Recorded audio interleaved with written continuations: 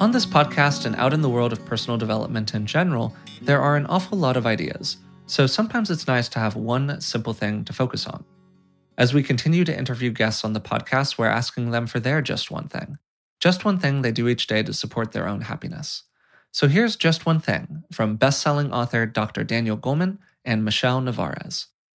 I would like to ask both of you a question that we ask everyone who comes on the podcast, and I'm actually particularly interested in kind of your take on it, because you are both clearly very introspective people, and this is a relatively introspective question. So, Doctor, maybe starting with you, and then we can move over to Michelle. For you personally, after a long period of time wrestling with these topics in various ways, I would imagine both personally and professionally, what's really the most important thing that you would say that you do inside of your own mind each day for your own well-being? I start my day with a meditation.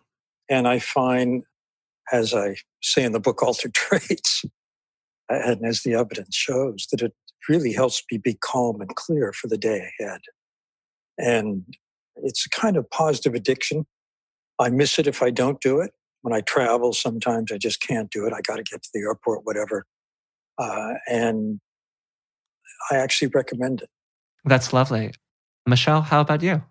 Well, I'll answer it honestly. I'm kind of quirky. You probably already figured that out a little, but I'm very practical. And so I feel like if something can't be applied, then it has a little bit limited value for me.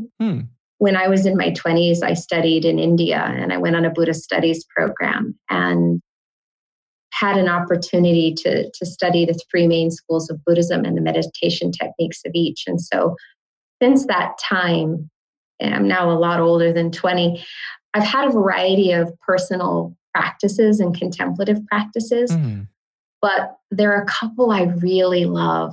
And I do them as often as I remember. And one of them is just whenever I remember, and it could even be on a call like this, I could even actually be talking. And I just take the opportunity just to notice that awake and aware quality of mind and its capacity to perceive and to be aware. And so just connecting with that as often as I can throughout the day. In fact, I used to play a little game with myself when I would heat up coffee in the microwave and it would count down. I'd say, okay, this is the untraditional part. Sorry. Microwave meditation. I like it. I like it a lot.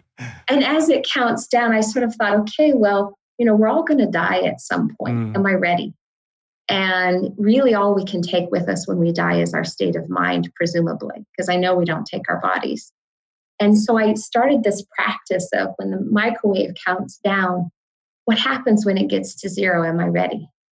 And so it's in that moment of being able to practice. And for me, I already described for you what that is. It's just resting in kind of that natural awareness of your own mind.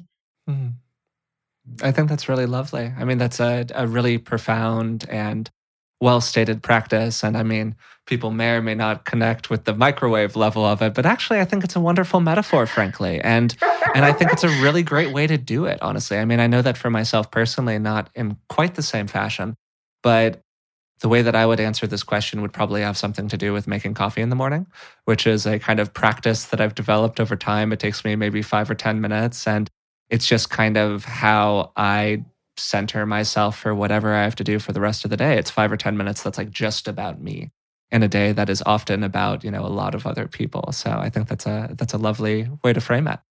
That's Just One Thing with Dr. Daniel Goleman and Michelle Navarez. Dr. Goleman highlighted his personal meditation practice, while Michelle focused on noticing your awake and aware quality of mind from moment to moment.